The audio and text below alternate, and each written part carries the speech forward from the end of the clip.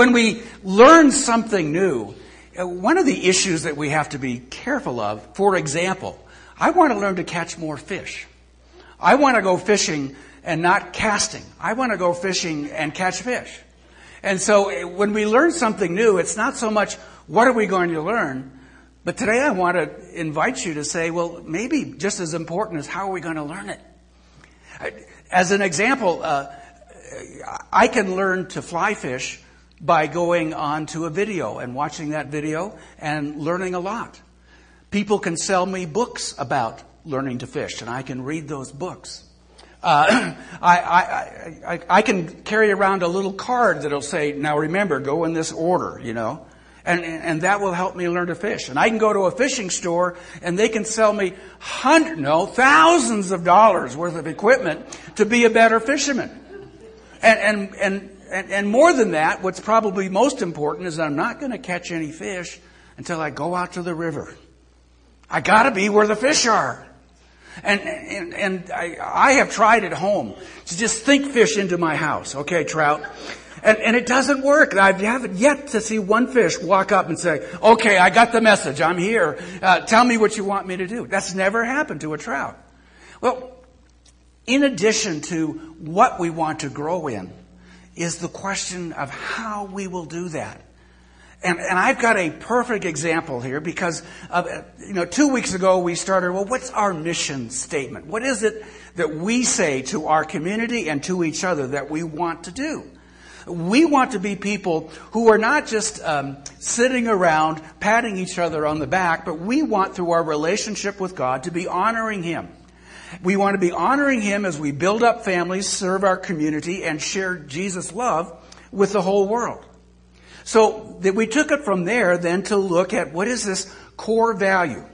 And when we have that mission statement, the issue is how will we do that? How will it be displayed? Well, some of that will be through the values that we express that we think are already a part of us, and we just need to say them better. And one of those was that idea of come as you are. That we are not perfect, and we do not expect you to be perfect either. So come as you are is a way that we express grace to one another. And grace is important. Grace is so important because we're going to be experiencing people that come to us in real pain.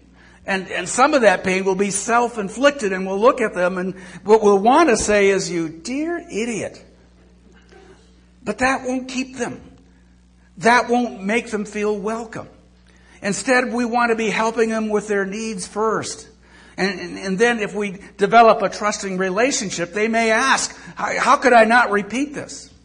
So we started with that key core value, grace. And the other core value, which is going to be expressed in 4 different ways, is then once we have grace, how does a Christian grow? Grace gets us into the kingdom of God. It is by grace that we have been saved through faith. It's not our own doing. It is the gift of God. Grace gets us into the kingdom, but how do we grow in our relationship with God? And we want to present certain things to you this morning that I think you will say, well, yeah, I agree. You stated it well.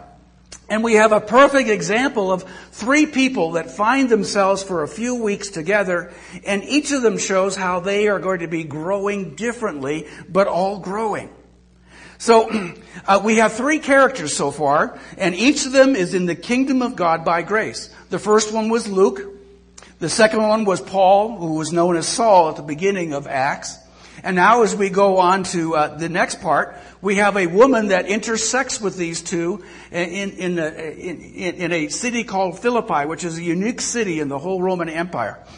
And she connects with those two, and through them she becomes a Christian herself. Her name is Lydia. She's a businesswoman. And she's not just a businesswoman, she has a franchise. She has a shop on 2 continents. And Lydia, more than that, has a specific, she's in the fashion industry, she has a specific thing she does.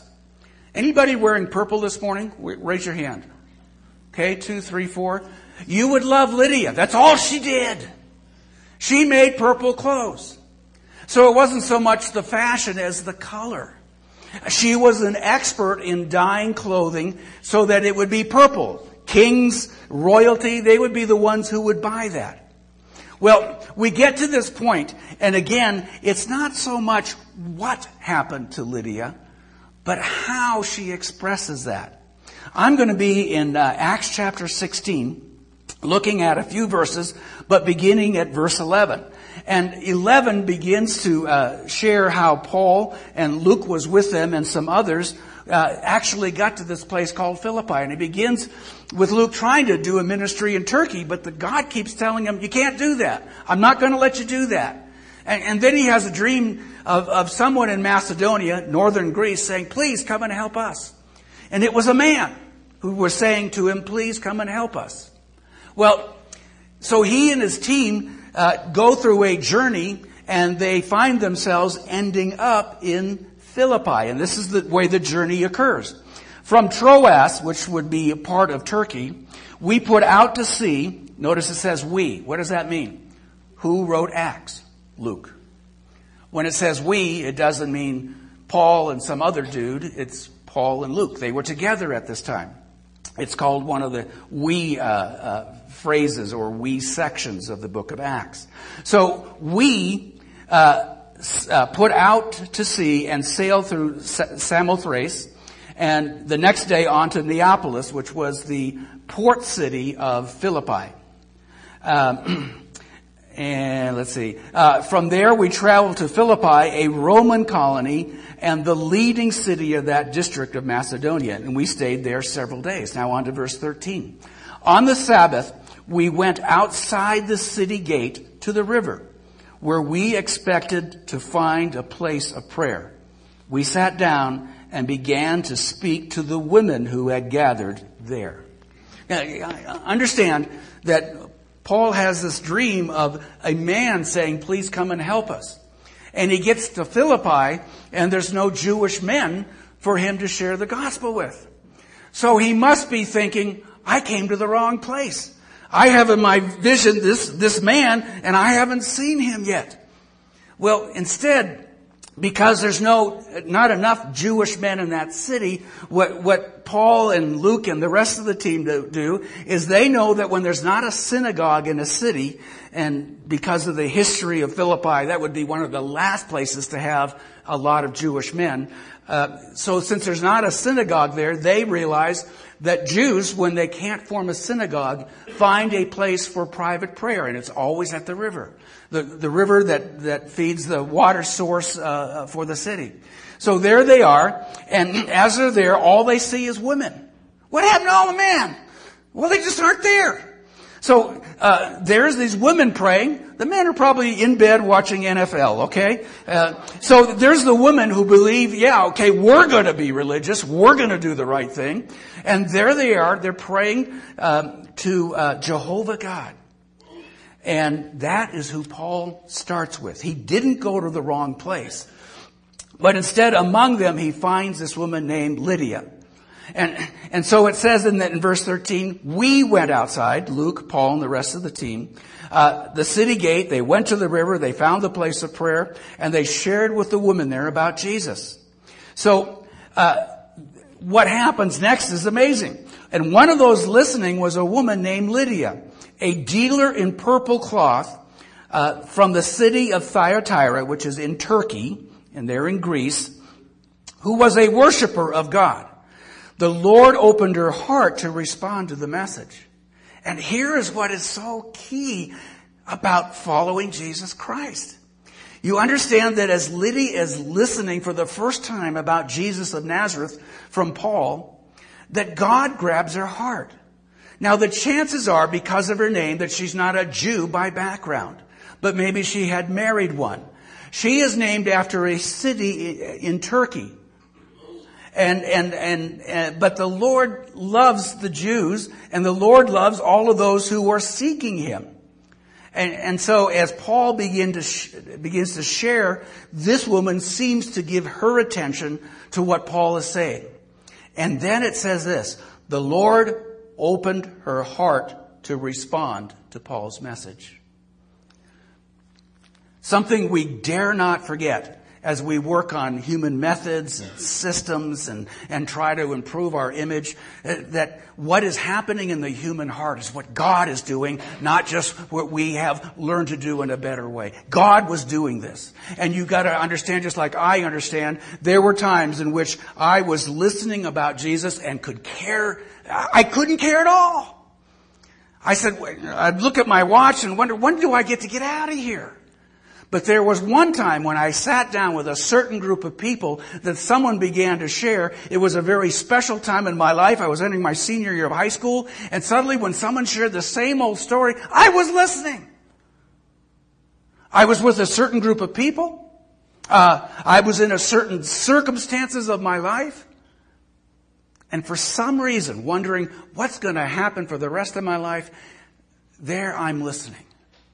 God grabbed her heart, and I have to say there was a moment in which God grabbed my heart, and I just didn't seem to want to be open. I was putting him at a distance. So this is how the shift of her faith comes. She shifts from all that she knew about Jehovah God to, for the first time in her life, hearing about Jesus of Nazareth. His death, his resurrection, his ministry, his supernatural power, hearing all of those things, and God opens her heart. You see, as I share with people about Jesus, I find this often happens. I know all the answers. I give them as good as I can. I know all their objections, and I've memorized certain answers. I have quotes that I can do. I go to scriptures, but often they say, thanks a lot. Hey, look, I gotta go. But when perhaps, and I've done this, I've done a lousy job, and I've misquoted scripture, I've misquoted certain authors, and I've just botched it all together, someone looks at me and says, what do I do next? Now wait a minute, come back in a month and I'll be more prepared. No, see, it's not my preparation so much as God grabs a heart. And he opened the heart of this lady. And so Lydia says, I want this now. And now we see this perfect, almost like a perfect storm of three different people come together. And Lydia, once she receives Jesus Christ, it says this in verse 15, when she shared and the members of her household were baptized, she invited us into her home. And she said this, if you consider me a believer in the Lord, she said, come and stay at my house.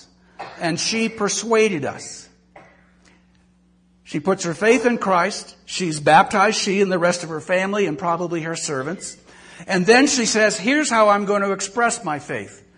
You're staying with me for the next several weeks or months as long as you're in this city. And by the way, can I get you something to eat? She responds according to her personality, just like we will. When I want to learn about fishing, what's the best way I learn about fishing? For me, it's not videos, it's getting on the river. Now, I enjoy videos, but believe me, they don't do me any good unless I get on the river. And what she is saying is my personality says the way I'm going to express my faith, the way I'm going to grow in my faith is be hospitable to you. You don't look for a hotel. You're staying right here. What would you like to eat? And so they stay there for quite a while. Now you have to read the rest of Acts 16 to understand. They're there for weeks or probably a couple of months. And as always, Paul starts a riot. Or a riot gets started. He's thrown in jail. There's an earthquake in the jail. The jailer puts his trust in Jesus, watching how Paul responds to the earthquake when he should have been able to escape. Instead, he stays right there rather than disobey the law. He says, I can obey the law because in doing that, I'm giving honor to God. And so Paul and his team later receive an apology from the city leaders. But then the city leaders say, look, we're so sorry that this happened to you. We realize you're innocent, but could you just leave? Wherever Paul, we're so aware, wherever you go, there's this trouble. And so why don't you just leave? And they did. But when they left, it says that after they came out of prison, they went to Lydia's house where they met with the brothers and encouraged them, and then they left. Now here is how marvelous it is when we learn how people grow. We look at grace, but all the other, you might say, all the other core values that we see evident in this church already, where grace is how we get into the kingdom, but how we grow is how we influence the kingdom and influence others. So we have these three characters, Luke, Saul or Paul, and Lydia. And look how different they are when they place their faith in Christ. You start with Luke, and what's he like? Well, he's on this mission trip. And he's probably only been a Christian for a few years. He finally gets to the Greek part of the world, and he's a Greek. And as he watches Paul first here and then in other places, even in Rome, he realizes that what the Europeans are looking for is not what the Jews and the Asians or the Turkish people are looking for. And so what he says is, I need to write a story that appeals to these people. And how does he do that? He gives up his medical practice, goes and catches as many eyewitnesses to Jesus as he can possibly find who are still alive.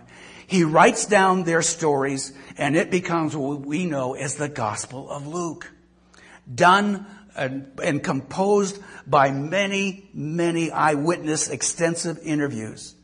There's a man in our church who says, I sit down and I try to read the Bible, but really the way I learn best is by doing a project where the Bible is involved. And he says, I seem to pick up more doing that than being in a class. Now, I was in classes till I was 27. I became an expert in classes. I learned exactly what not to do and how much effort to put in and what it took to get a good grade. It was easy. But not everybody learns that way. Luke does his own investigation. Now look at Paul. Paul is different in that he comes to Jesus Christ. And soon afterwards, because one of the reasons is he's so divisive and so polarizing that nobody wants him to stay with them. Some think that he's an internal spy, and he's going to report them to the authorities. Others say, we just don't want to be around you. We don't trust you yet. Well,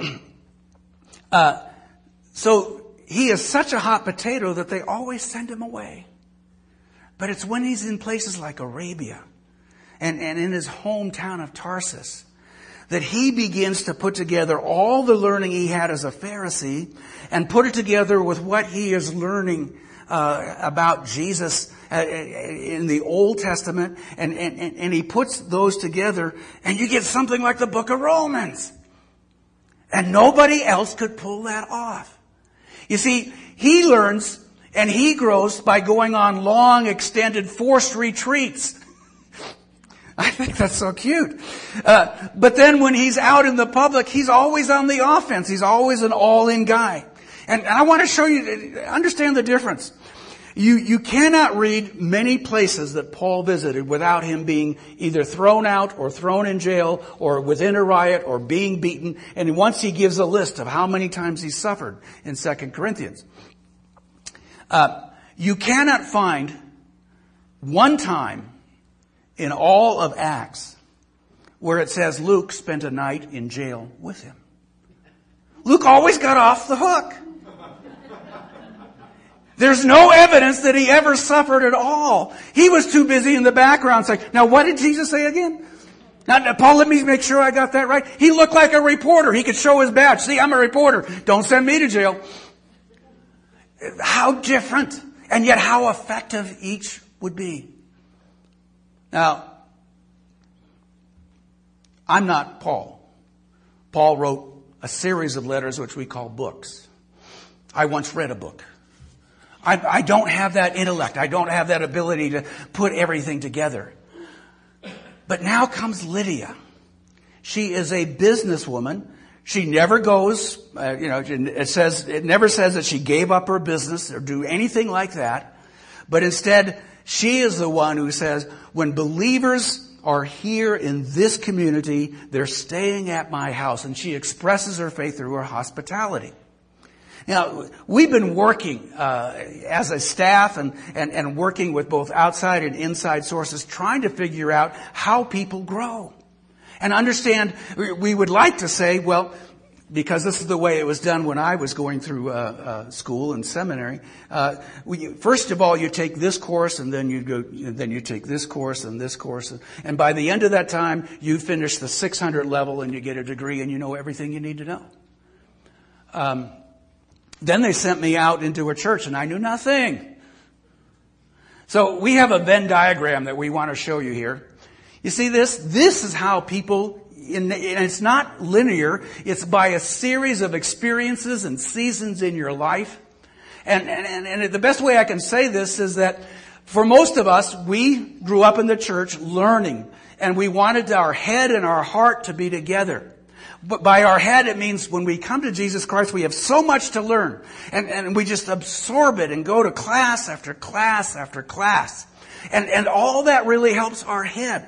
But in addition to that, we have to grow in our convictions. We know what this means, or we know the facts about this, but what are our convictions about it? And more than that, what commitments will we make? So our head and our heart tend to work together as we learn things. But that's not the only way in which people grow. We also understand that relationships are important. You need to be around Christians. Not only, not exclusively, but you need to be around other Christians.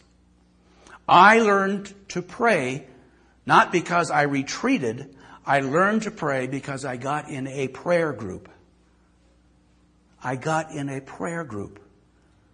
And more than that, when I got into the prayer group, I realized, oh, Lord, last time I remember praying, I asked that you would help me find 2 socks that were the same color so I could go to school, with the same color socks. And you failed me. And I went with a brown and a blue, and I got teased all day.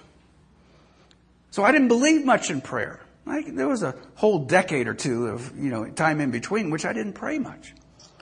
Well, now I sit with people. And in those relationships, they tell me how to write down my prayers, how to be praying for them, how to care for others, not just asking for myself, how to learn to praise and do all these other things that just made prayer a joy for me. Well, that's one way we learn, and the other way is by activities. We don't know how long Luke was a believer before he joined up with Paul. But we do know this, very early, as a young Christian, a skilled doctor, he went on a mission trip. He said, Paul, I want to be part of your team. I'll be your attending physician. And poor Luke, here he is, the attending physician, and he sees Paul healing people without any medicine. That's very humbling. But that's how he grew it. And understand the activities you get involved in also are deeply a part of your growth. Now, do you see, we couldn't quite do all the shading here, but do you see this right here? This little section? We call that the sweet spot. We will have certain tendencies that say, you grow best this way. And we don't have to be embarrassed about it. That's how God made us. It's not about us. It's about the God who has created us and said, you will grow best this way. But we will be different. And it's really about God. But we understand if we resist the activities and if we resist the head and heart, or we resist Christian relationships, that we will be missing out in becoming more like Jesus Christ, which is the goal. So let me take you through what the rest of these core values are. And we understand that, this is something that we all believe is important, but now how do we state it in a way so that we can say it to one another, remember it ourselves, and say it to others? Well, we started with come as you are. That is crucial, that we are not perfect and we do not expect you to be. We are not perfect, and how dare we say that if you come to us in a mess of a problem, or you come to us and you need a lot of straightening out, that we aren't willing to love you as God loves you. Grace is the first core value. And we desire to show it to others so they'll believe that God shows them their grace. The next one that we want to look at is what we call a transformational relationship with God. What do we mean by that? Well, we're just not talking about a religion here, but a real relationship. And like I grow in relationships being around other Christians, understand that as I'm with God, that relationship has caused me to grow and to change in my life. We're not talking about self-help here or how to get in physical shape. We're talking about how to become the person God has designed us to be in character, in nature, so that we are really labeled like they were in Antioch, little Christians, little Christ, because that's what Christians mean. So God does this, and He'll do it time and time again. His main resources are from His Word, the Bible, through His Spirit, who works within us when we trust in Christ, and as we're around God's people. Third core value is that we're anchored in the Bible. We believe that we present to the world, and I'm studying all the major worldviews right now, and we believe that our worldview informs all of life's questions and all of humans' longings. Our Bible is the source book. It is not just a worldview, but it is the source book because we believe it was inspired by God. Therefore, it is true in all that it teaches. But more than that, it offers practical wisdom and teaches us how to live. What do I mean by that? If you want to know how to follow Jesus with authenticity, it's in the book. If you want to know how to have a winning marriage and a family life, it's in the book. If you desire to have a reputation of integrity in the world, the book will tell you how. To put the book aside means one of God's best resources you are rejecting. Now, this is one that every church will not be demonstrating, but we have committed ourselves to it. After being anchored in the Bible, we believe we always want an intergenerational ministry, and it shows here today. What do we mean by intergenerational? We believe that people or believers at every age and every stage have a vital contribution to make in our community. Our children are important here. Both ends of the spectrum. Those who are my age or older, you're important. And we want to make you feel important. More than that, we understand you have special contributions to make. This is why Jesus seemed to really say, don't keep the children from me, let them come to me. And He said it more than once. And we have a story that we're telling here. It happened about 5 or 6 years ago.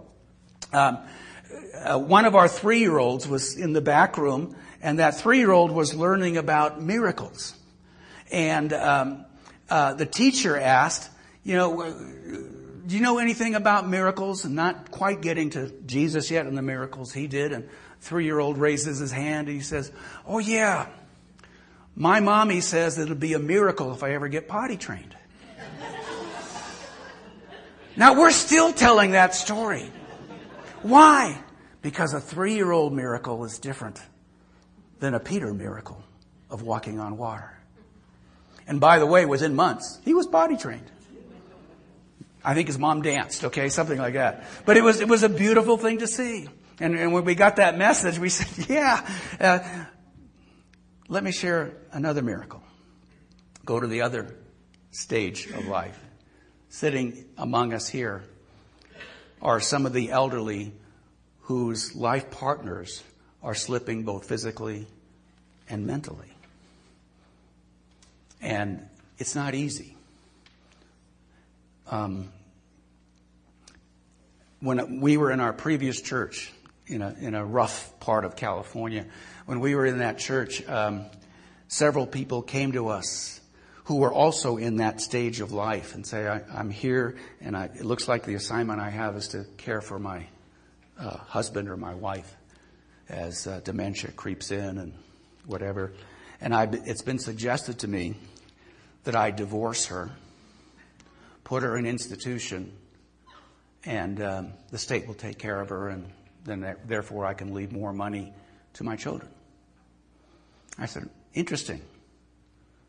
Oh, how do you plan to do that? And by the way, I'm looking at 2 or 3 people who have heard that themselves right here. What do you plan to do about that? And they said, well, it just seems to me that when we got married, it really was for better, for worse, in sickness and in health.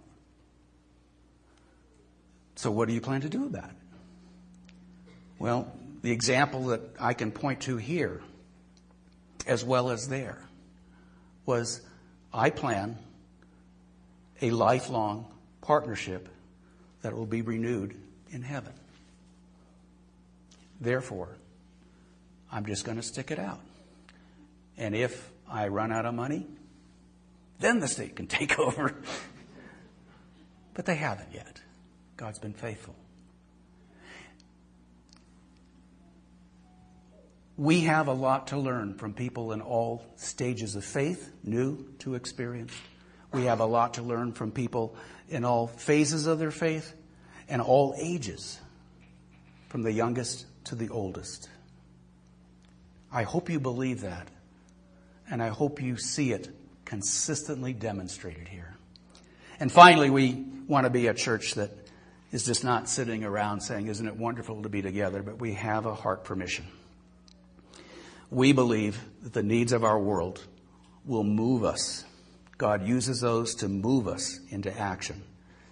And you need to know this if you haven't heard.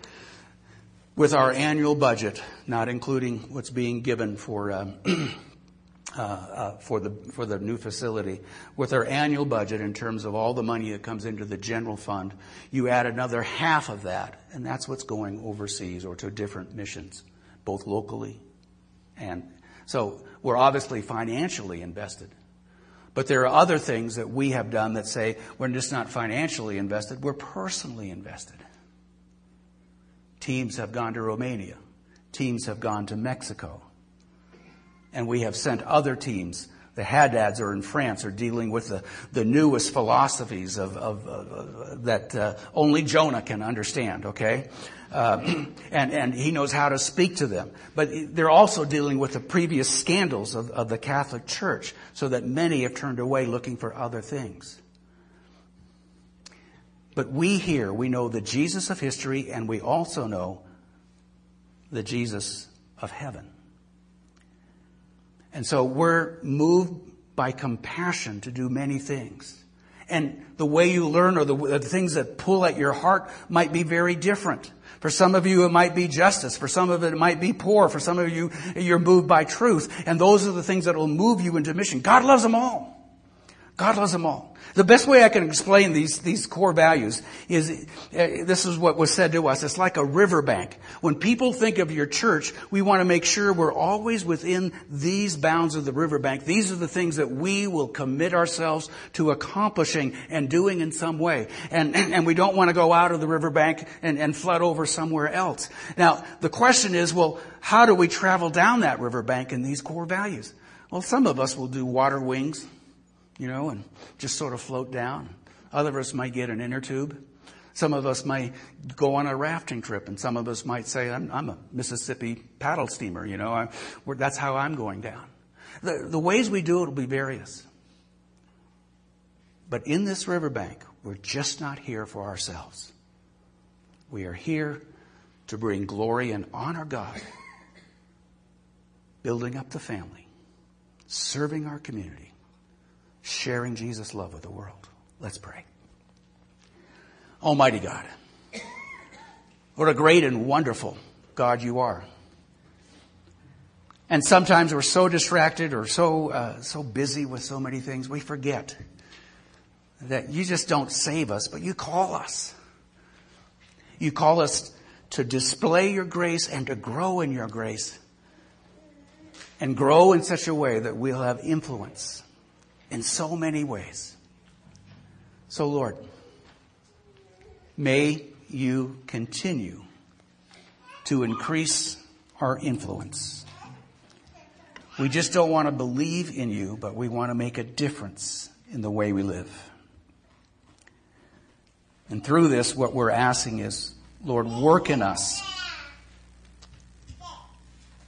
in the unique ways that you have made each of us to be signposts of your grace wherever we go. And help us to grow in such a way that, like in that city of Antioch, where Paul and Luke were. The people were so Christian that they were called Christian. Thank you, Lord. God's people said, Amen.